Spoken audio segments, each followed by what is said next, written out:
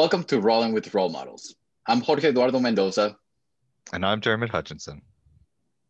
In this episode of Rolling with Role Models, we will be chatting with Jordan Takano. We will talk about what makes Jordan a role model, his hobbies, and dealing with the loss of loved ones due to suicide.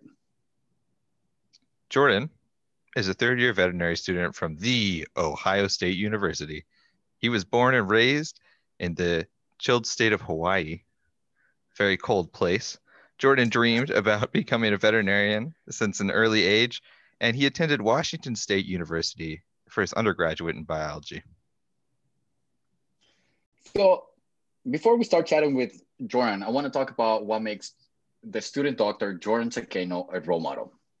I'll start with saying that one of the things that he's the most proud, at least to my knowledge, is that he became an Eagle Scout. Jordan also works extremely hard to do exceptionally well in class, and being a classmate with Jordan, I can attest to that.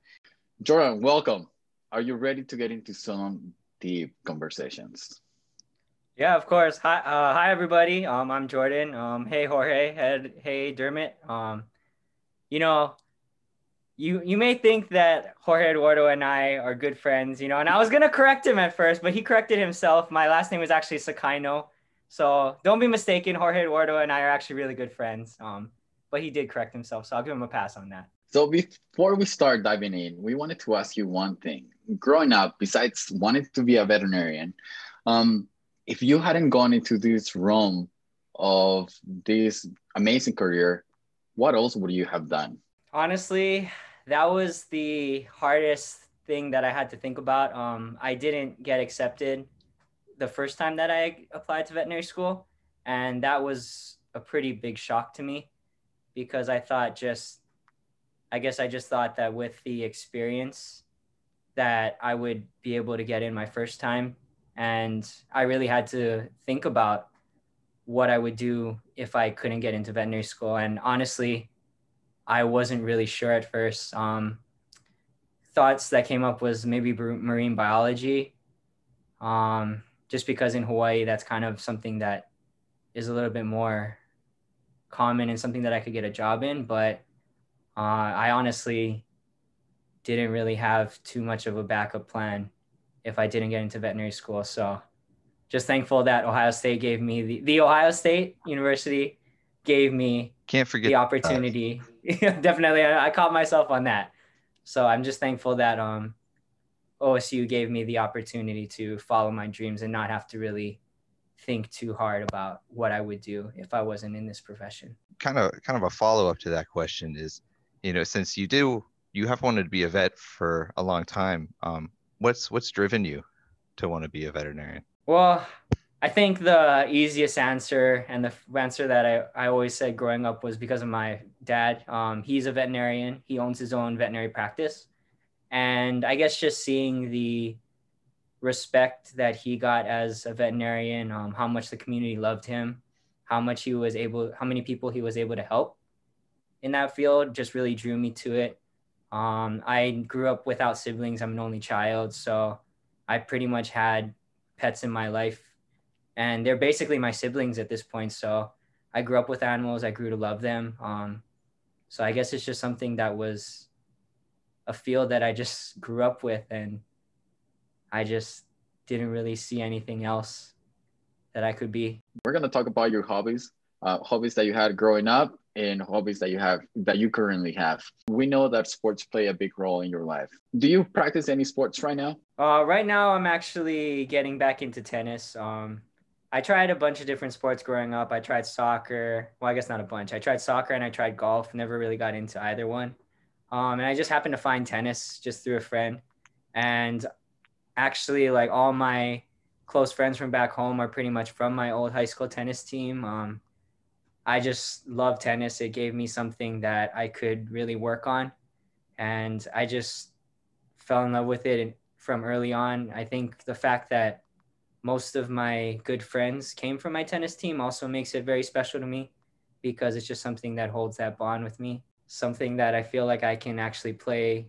It's one of those sports that you can play when you're older too. So I feel like it's kind of good in that sense. I'll be able to stay fit even when I'm like 60, maybe 70, but we'll see how that goes. Okay, now you're pushing it, 70. I want to bring it back to right now, your current life. You said that you're trying to get back to veterinaries or to tennis. How do you deal with that with veterinary school? Does it help you want to focus on something other than just being studying? Yeah, I think I just stopped playing tennis initially because my friends from high school didn't really want to play. Found it again in undergrad. And then once vet school started, I kind of dedicated myself to just studying, and I really got away from it. And fortunately, I managed to find another classmate who was also, well, I found a couple classmates actually who played tennis before. Initially, it was kind of hard to force myself to get out of studying, but I did realize that having things outside of school, especially exercise wise, kind of helped me to get my mind off of studying. And I feel like that by thinking about something other than studying, it kind of helps the material to sink in a little better because I'm not just constantly thinking about it. So I do think that tennis has really helped to just make me a more well-rounded individual and not just so focused on studying and doing well in school. I know that you like to torture yourself by going to the gym. Again, I did go to the gym a lot when I was in undergrad. Embarrassingly enough, as I think most guys would say when they first go to the gym, is because they want to impress girls. And Nothing wrong with that. Yeah, I mean, I think most guys initially do that, but after a while, when I started doing it, I guess I should start off by saying I always had a pretty high metabolism. So I felt like I could just eat whatever I want and not gain weight. And actually had trouble gaining weight when I first started working out. So I started noticing in the past couple of years, maybe with the stress of vet school too, that I was gaining a little bit more weight. And my doctor told me that I should start watching it. It's not alarming, but I should at least start considering it. So started getting back into the gym. Really didn't get too serious about it. Just tried to stay with it to get some exercise. I guess I did go through a breakup recently, and just, just typical post breakup, you try to work on yourself. So I got back into the gym. I started really training hard at the gym, and I just like the way that it made me feel. Just kind of like in sports, you feel yourself progressing each time that you go. And I would look in the mirror and, I'd feel a little bit better about myself.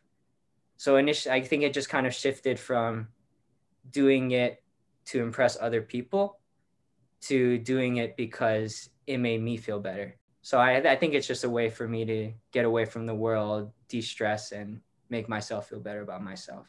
We need that for our profession, whether we want it or not. I think that's something that we're going to be dealing with large animals, small animals, and you still need the physical movement. You can't just be like sitting down in your chair all day. Anyways, that's what I thought. But yeah, no, definitely. I hated you for a whole weekend.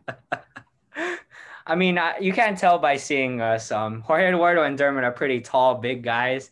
I'm a pretty short guy. So I'm pretty, not gonna lie, I'm pretty worried about working with the horses and the cows because I think it's gonna take my full body just to be able Jordan to hold says them. We're big, but we're not that big.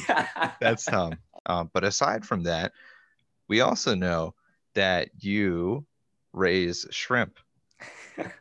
So that's a really interesting hobby, and I think we'd both love to hear more about how you got into shrimp and what exactly raising shrimp entails. I actually got into aquariums, maybe when I was about 10 years old. My dad actually was really into aquariums when I was younger. He would take me and my mom to the pet stores. He would buy, I don't know if you all know, but discus. Maybe our viewers don't know, but if you look them up, they're these really nice big fish, but they're really expensive. I was thinking shot put discus, not quite fish. So I'm glad you clarified. Dermot, stay focused, man. We're talking about the fish, not the sports now. Yeah, he used to spend like hundreds of dollars on one fish, and they were beautiful fish. I mean, at the time, I wasn't into it, so I didn't appreciate them. But he was really dedicated to those fish, and I don't really know how I got into it. Maybe just again seeing my dad, just like with veterinary medicine, seeing how much he liked it and how cool it was. I got into it, and then my obsessive personality took over, and I became obsessed with it, which is probably what drove my dad to not like the hobby so much, because I had enough tanks to be able to handle the both of us. Okay, let me ask you this for the people that they have no idea about shrimp, and I think that that's 99% of the population. Why are these special? Or can you eat this? Well, I've always been interested in, I guess, exotic animals. I guess being from Hawaii, there's so many limitations in terms of what animals we can keep and what we can't keep. So maybe that's why I was always so interested in things that you didn't typically see people have. I was always interested in breeding fish, but with fish, it's hard just because when I would go home for breaks, they typically wouldn't do very well for even like a week being away from home. So that was pretty tough. And then I don't know how I ended up finding these shrimp, but they're like, I wish I had pictures to show, but they're tiny. They're maybe like an inch to 2 inches at most. And they come in all these different colors. They're like blue, green, purple, black, white. So I thought that was pretty cool because, I mean, most people think aquariums, you have fish, but I thought the shrimp were cool because apparently they don't need to eat a lot because they're just scavengers, and you can breed them pretty easily in a tank, which were the two things that I thought were perfect. So I tried them out. I was able to go home for breaks, come back, and then I actually end up with more of them than when I left. So I thought that was pretty cool to have in the mainland, or sorry, I call it the mainland, but in the continental US, just because I didn't have to worry about it when I went home. What do you breed them for? Are you breeding them for the colors? Yeah, mostly like I guess the best way to describe it is with dogs. Um, Eventually people bred dogs to the point where you have so many different types, and then you have purebreds, which are just, they're certified. You breed them only with other certified breeds of the same type. And then you have mixes like Labradoodles, where you combine two types, and then eventually you get something that looks a lot different. So the shrimp, it's kind of the same. The shrimp sound really awesome, and it's awesome that you have another hobby outside of vet school. And I want to see one of these shrimp shows where people walk their little shrimps around to show them off, because I think that would definitely be something cool to see. But now we kind of want to move into the main topic of today's episode, and that topic is suicide. Since starting vet school, we've all heard a lot more about suicide, especially in terms of prevention, as the veterinary field has a higher rate of suicide.